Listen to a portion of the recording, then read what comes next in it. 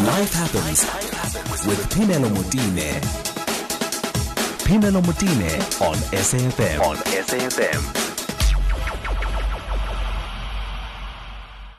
And we are at Africa's Transformational Leadership Summit. This is a summit that's been organized by Africa for Africa Women. And we have literally women from across the board, from the public sector, from the private sector, from the learning institutions and so on. And the agenda here is Women in Leadership for Sustainable Growth. One of the people that spoke a little bit earlier is Karen Doyer, who's from Ernst & Young. And I'm going to allow you to tell me what your title is, because I think it's a really interesting title. Good afternoon. Good afternoon. I'm Karen Doyer. I'm the Africa Employee Experience Leader. African Explorer Experience Employee Experience Leader. African Employee Experience Leader. Yes. What does that mean? So essentially it's about the employee value proposition and looking at the experience of the employee from the time that they are being interviewed, recruited, all the way through to when they are an alumni. However, that's a huge scope of work, yes. And there's a huge team that do look after this this portfolio. Yes. My key responsibilities are organizational design, corporate social responsibility, and transformation. It's still a lot. Yes, It's still a lot to do. Yes. Because let's just pick up on one element of that, corporate design. You know, that whether the design of this organization makes me feel comfortable or not, if I am new in the business and all I wanted was a job, it's not going to come from me that I think, actually, I want to be sitting in front of the beach. That's not going to come from me. That experience of what it is that I would love to have is not necessarily going to come from me. So there must be a lot of buy-in that you rely on to do the work that you do. Yeah, there's a lot of commitment from everybody in the organization, and it's not just from a top-down approach. Yes. Everybody has a role to play within the organization to ensure that our staff feel that they belong, that our staff have an exceptional experience, and all the elements within the business allow us to do that, from our wellness programs, our talent development, our recruitment, our onboarding, your differential learning that you have, your differential experience that you have on different accounts across our assurance business, advisory, tax, and TAS.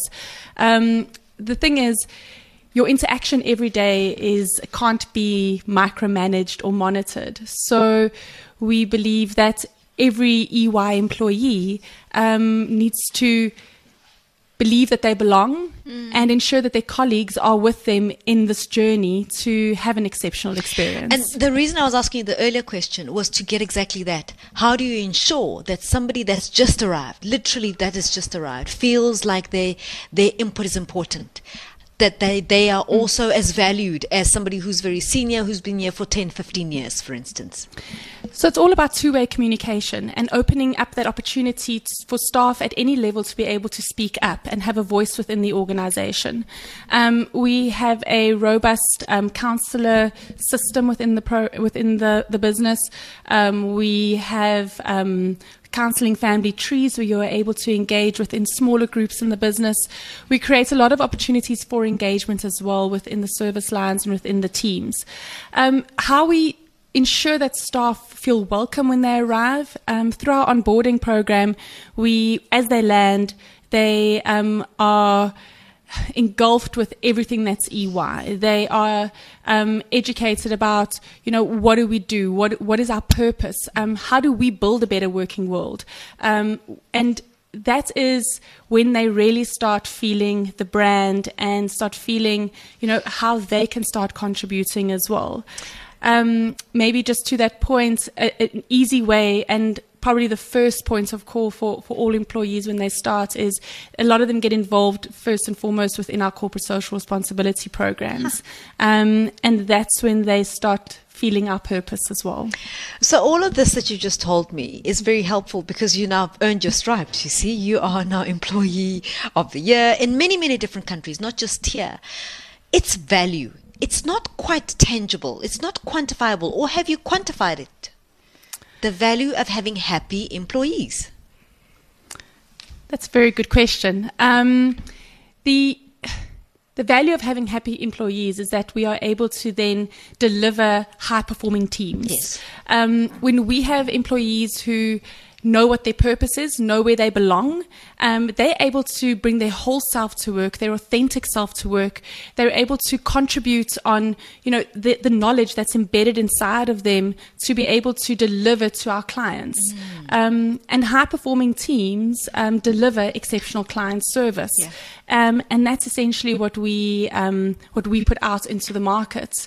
Yeah. It comes from within for us to be able to serve the market and serve our clients. We were speaking earlier on about how you translate these kind of values. How do we get the organization to buy into what for instance? I mean, you do this every day and you value the work that you do and you know that it's important. But oftentimes there are skills or departments that are minimized in tough times where, the first thing to go, we often say in the media spaces or marketing, whatever, the first thing to go is either the arts or marketing or whatever. And obviously then people start feeling the effects much, much later. But usually the first to go. In a business like yours, the value of understanding what you do and having to have an organization buy into that, because it's one thing to know because you do this, but to have an organization that's right behind you and buys into why it's important to be behind people first. I'm asking you this because I want you to be able to translate that to others who are not there yet. Just explain to me how valuable that is for a business. So it's valuable for a business to be able to get everybody on board. And the key way to do that is through an authentic change management approach where everybody is engaged. Everybody's viewpoints are able to be shared. We do have surveys that we run, but we do also believe in spontaneous feedback as well. Yeah. And this is key to be able to respond to the firm's need, the changing market that we're in, and to be agile in that market.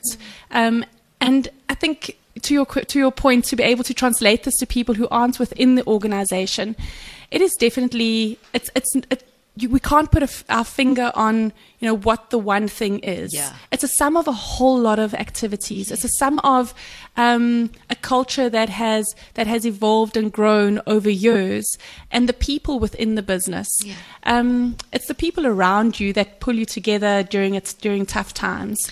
It's those teams that you are in, and it's finding yourself in the team that also is diverse enough to be able to change and adapt to difficult. You spoke to a program that is not only an Ernst & Young program, but a program that equips women to be ready for the C-suite number one and for board level interactions and so on. Tell us about that program. So that's the 30% Club, yes. And EY is very excited to be involved with the 30% Club. So this is beyond EY. This is about the greater economy. And when we talk about building a better working world, it's for our people, our communities, and our clients. And if we are only focused internally, we can't be impacting our communities and our clients. The 30% Club's focus is to get 30% of the JSE boards female representation. And we participate in that to put support through the board, to create that pool of women who are ready to step up and be board members, not because they're women, but because they're the right person to be there. And that is the focus of the 30% Club. And with that in mind, and having, being part of this community that is striving for this, is it working? Yes, it is working. Yeah. We work very closely with Colleen Larson, and we support with the learning programs. We are very involved in thought leadership, knowledge transfer, and also. It's a slow process because at the end of the day, you also need women who are going to put their hands up and want to go the journey as well. So it's not not a one fix. Yes. It's definitely a journey, but the change is happening. Part of what's been coming through here is because we live in a patriarchal society, a lot of the change has to happen within. And I noticed that one of the things that you said about this program was not only that you put your hand up, but you are nominated. In other words, encouraged to step up. Just how much of that is a problem where women just don't believe it's possible. They just don't believe that I'll ever become a CEO or a board member. Not because I don't have the right tools, but I just don't think, nobody's ever affirmed me. And that word affirmed is a very, very strong word, because that is the crux of it. Getting the right coaches, the right mentor, the right people around you who help build you up and ensure that you are in that position that you feel confident enough to step up and walk the journey. The key thing here is that we as women also need to encourage each other. So those who have gone before us need to also help bring others along. And that's a key element of this. Too often we get caught up in our own everyday, that we forget about those others that we need to bring along on the journey with us and build that pool of strong, powerful women, and they're out there. Listen, it's wonderful chatting to you. Thank you and I want to ask you, why was it important for you to be a part of the summit? It was very important to be a part of the summit because this is where change happens. This is where conversations happen. This is where we are able to move the dial together as women. Listen, thanks very much for being here, Karen Doyer. And she's from EY, and they are part of the summit, as I said, a Women in Leadership for Sustainable Growth. It is an Africa's Transformational Leadership Summit. It's been put together by Africa for Africa Women, and it is going to be going on today and tomorrow as well, as we converse and chat with women from across the board, the public sector, the private sector, institutions and so on, about issues that are really, really key to developing growth in the economy, sustainable growth in the economy. Everybody's saying at the center of this is women leadership, and we need to get that right in order for us to see growth, sustainable growth in our economy.